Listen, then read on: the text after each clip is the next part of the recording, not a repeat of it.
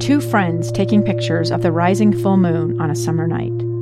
Two teenage kids doing what teenage kids do. When a stranger with a gun and a death wish changed everything. It was violent, it was senseless, and I will never understand it, I will never accept it. I'm Amy Donaldson, and unfortunately, we're all too familiar with stories about how violence shatters lives. But what we rarely see is how they are rebuilt. In a new podcast, The Letter, we relive tragedy, but only so we can hear the rest of the story. The struggle to reclaim lives, the realities of grief, and the possibilities of forgiveness. I believe in miracles. Sometimes I thought, there are no miracles. Yeah, there are, and this is a big one. Follow The Letter at theletterpodcast.com or wherever you get your podcasts. Inside Sources. Inside Sources with Boyd Matheson. All right, welcome back. Inside Sources. Marty Carpenter, Leah Murray, just coasting across the finish line here, right? That's right. It's been fun to sit and chat about some of the things going on across the state, across the country, and across the globe. Really, we've been international in our scope today. But as we wrap up today, we want to talk a little bit more about higher education, a particular interest of yours because you work at Weber State University. Yeah, so let me declare my total conflict of interest. I am a college professor. I have all the degrees, not all the degrees, right? But I have a PhD, so I've got the furthest, it's called a terminal degree that you can get in my field. And I feel like higher education is a value add that is important for everyone. Yes. Right. So I would go to I'm going to die on that hill. I'm going to fight on that all the time so that there is a value of higher education. We talked about this earlier in the show about students not knowing how much it's going to cost. And I think, one, universities shouldn't be deceptive. So that should not happen, right? And if the Congress can get regulations that makes universities not be deceptive, I'm all here for, that happening. But I think it is important for young people to be aware of the return on the investment, right? Yeah. Like that's what we talk about. And you all know I'm from Weber State, so I'll just tell you, we're the best in Utah for return on investment, so it matters. And Marty, you went to Weber State, right? And I did. You said the reason I've you been a liked trustee it, at Weber State as well. So for a minute you were this is like, a fairly pro Weber State. Right, you were like my boss for a second there for a little bit. But you said off the air, you said the reason you went was Weber State kind of met you where you were at. Yeah. And then got you out the door. Yeah, so go back to a much younger version of me with a full head of hair trying to decide where to go. I can't even imagine it. I had been at UVSC for the first 2 years of my college education. They did not at the time have the degree I wanted, a communication degree. And I looked around, and Weber State was a place I was encouraged to by friends to look at. And really one of the biggest draws was, hey, Weber State is not going to try to keep you here. They want you to come in. They'll lay out the classes you need to take. The classes are available for you to take them. You're not going to get stuck here an extra semester. Because I was looking at that time, how do I go from point A to point B? I want to get the paper, and I want to get out and start a career and start making money and earning a living. Right. And so, return on investment was probably more important to, at the time, 21-year-old Marty than it probably was to the 18-year-old version of me. But I think if it's fair to say that right now universities, not just in Utah but across the country, are more likely to face that questioning from their consumers. What is the return on my investment? Tuition's high in most places. Right. What can I expect that I'll make? And really that's a good thing for consumers to be asking that question, because you should expect that if I'm going to go put in this investment, I'm going to have a way to not only pay back whatever debt I have to take on to get that education, but that I'm in a position to go make money and have a good life after the fact. Yeah, and of course I have to push back and say I consider them students, not consumers. So we'll just say that, right?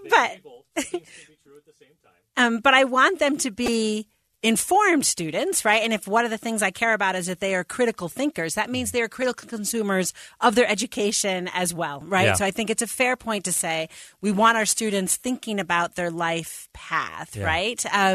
But I still think, and I say this, right, knowing that yesterday a private school in upstate New York closed, a school that I know friends were looking at. So I know that the pressure is on in higher education, meaning the students are just not as willing anymore, right, to say, I'm just going to go spend 4 years of my life finding myself, right? And I think I was the kind of student who at age 18 was so excited to get into Syracuse University and to attend. And I think a lot of students still are.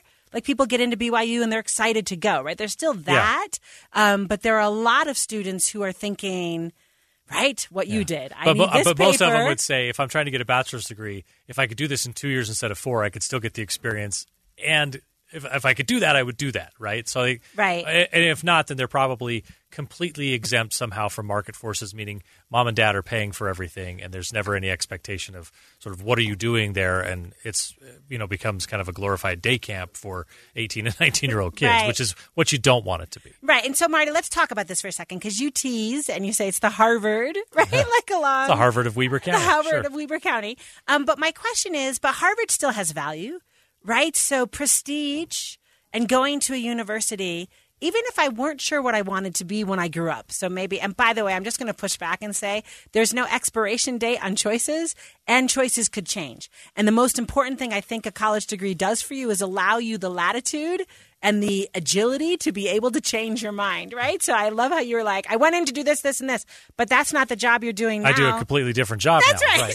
Right. So thank goodness you had all those courses that annoyed you to make it available. Not all, the possibles. No, I'm not going to say thanks for all of the courses that annoyed me, because I still don't think I used math beyond like an 8th grade level in most of my everyday life. And so most of what I paid for and had to suffer through as far as math classes didn't actually have any kind of benefit to me other than I just could show I could do something difficult. Okay. But I and had that other you ways could I could get the show right that. answer at the end of the book, right? A little bit maybe. Yeah. So, but the point is, by having that base of information, you were able to move.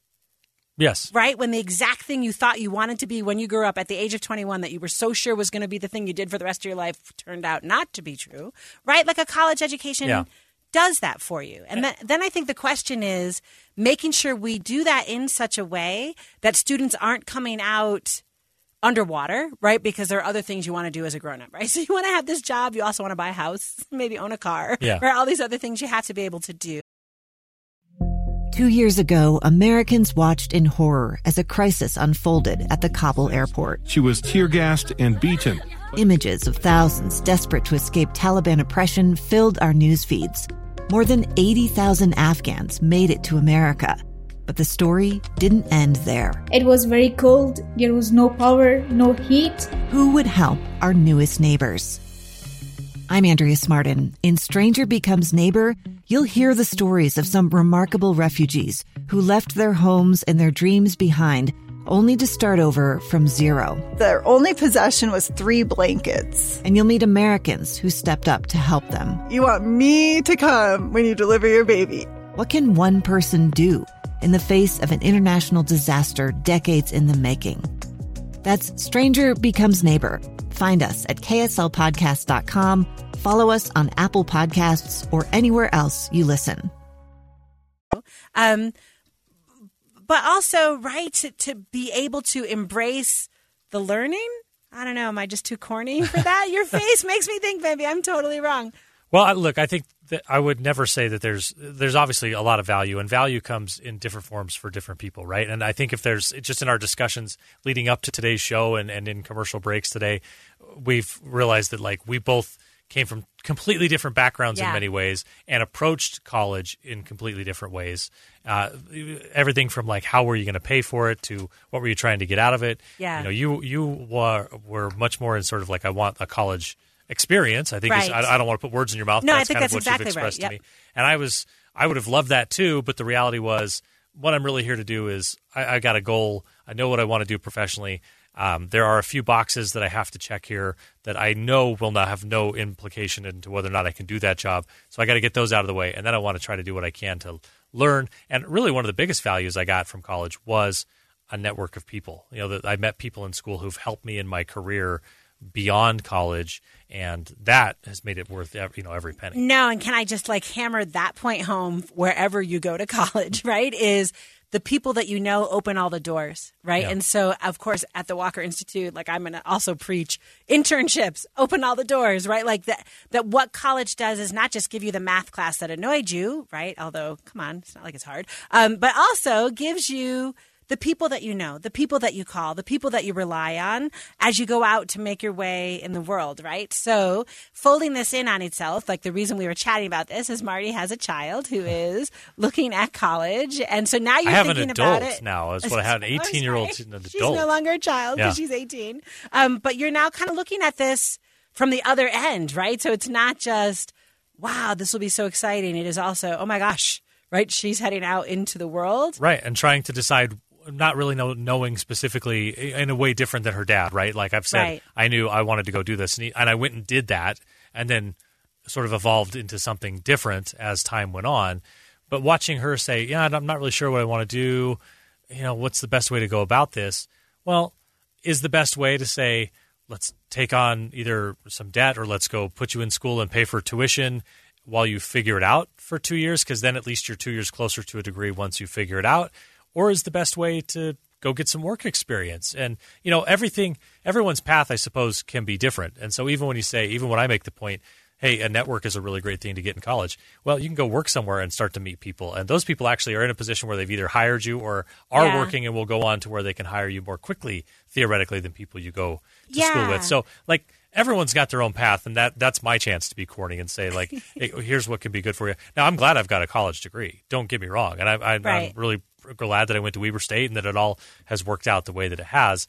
But there's certainly some shifts in the marketplace about what businesses are looking for or requiring, whereas when I went to school, it was like if you don't get a college degree, it closes the door to all these jobs, even though I can argue, especially on the flip side of it, I didn't really need a college degree to do the day-to-day of what that job was. Right. No, and I think that's such an important point, right? And we had the conversation about the New York Times just a few segments earlier and the people going on strike. And the answer is, right, so media is in a crunch, except the New York Times is doing pretty okay. And so the employees are like, give us some of that bank.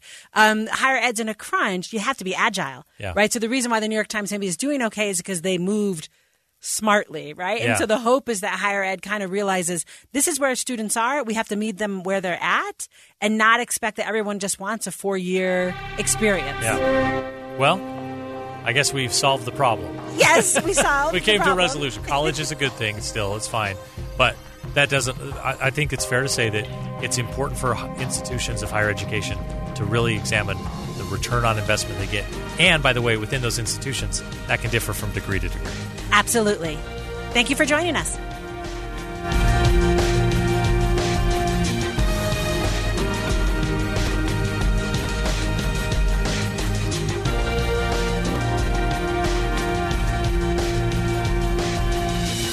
KSL FM Midvale, KSL Salt Lake City. Listen on any smart speaker and in your car at 102.7 FM. KSL News Radio, Utah's all-day companion for news. 2 years ago, Americans watched in horror as a crisis unfolded at the Kabul airport. She was tear-gassed and beaten. Images of thousands desperate to escape Taliban oppression filled our news feeds. More than 80,000 Afghans made it to America. But the story didn't end there. It was very cold. There was no power, no heat. Who would help our newest neighbors? I'm Andrea Smartin. In Stranger Becomes Neighbor, you'll hear the stories of some remarkable refugees who left their homes and their dreams behind, only to start over from zero. Their only possession was 3 blankets. And you'll meet Americans who stepped up to help them. You want me to come when you deliver your baby. What can one person do in the face of an international disaster decades in the making? That's Stranger Becomes Neighbor. Find us at kslpodcast.com, follow us on Apple Podcasts, or anywhere else you listen.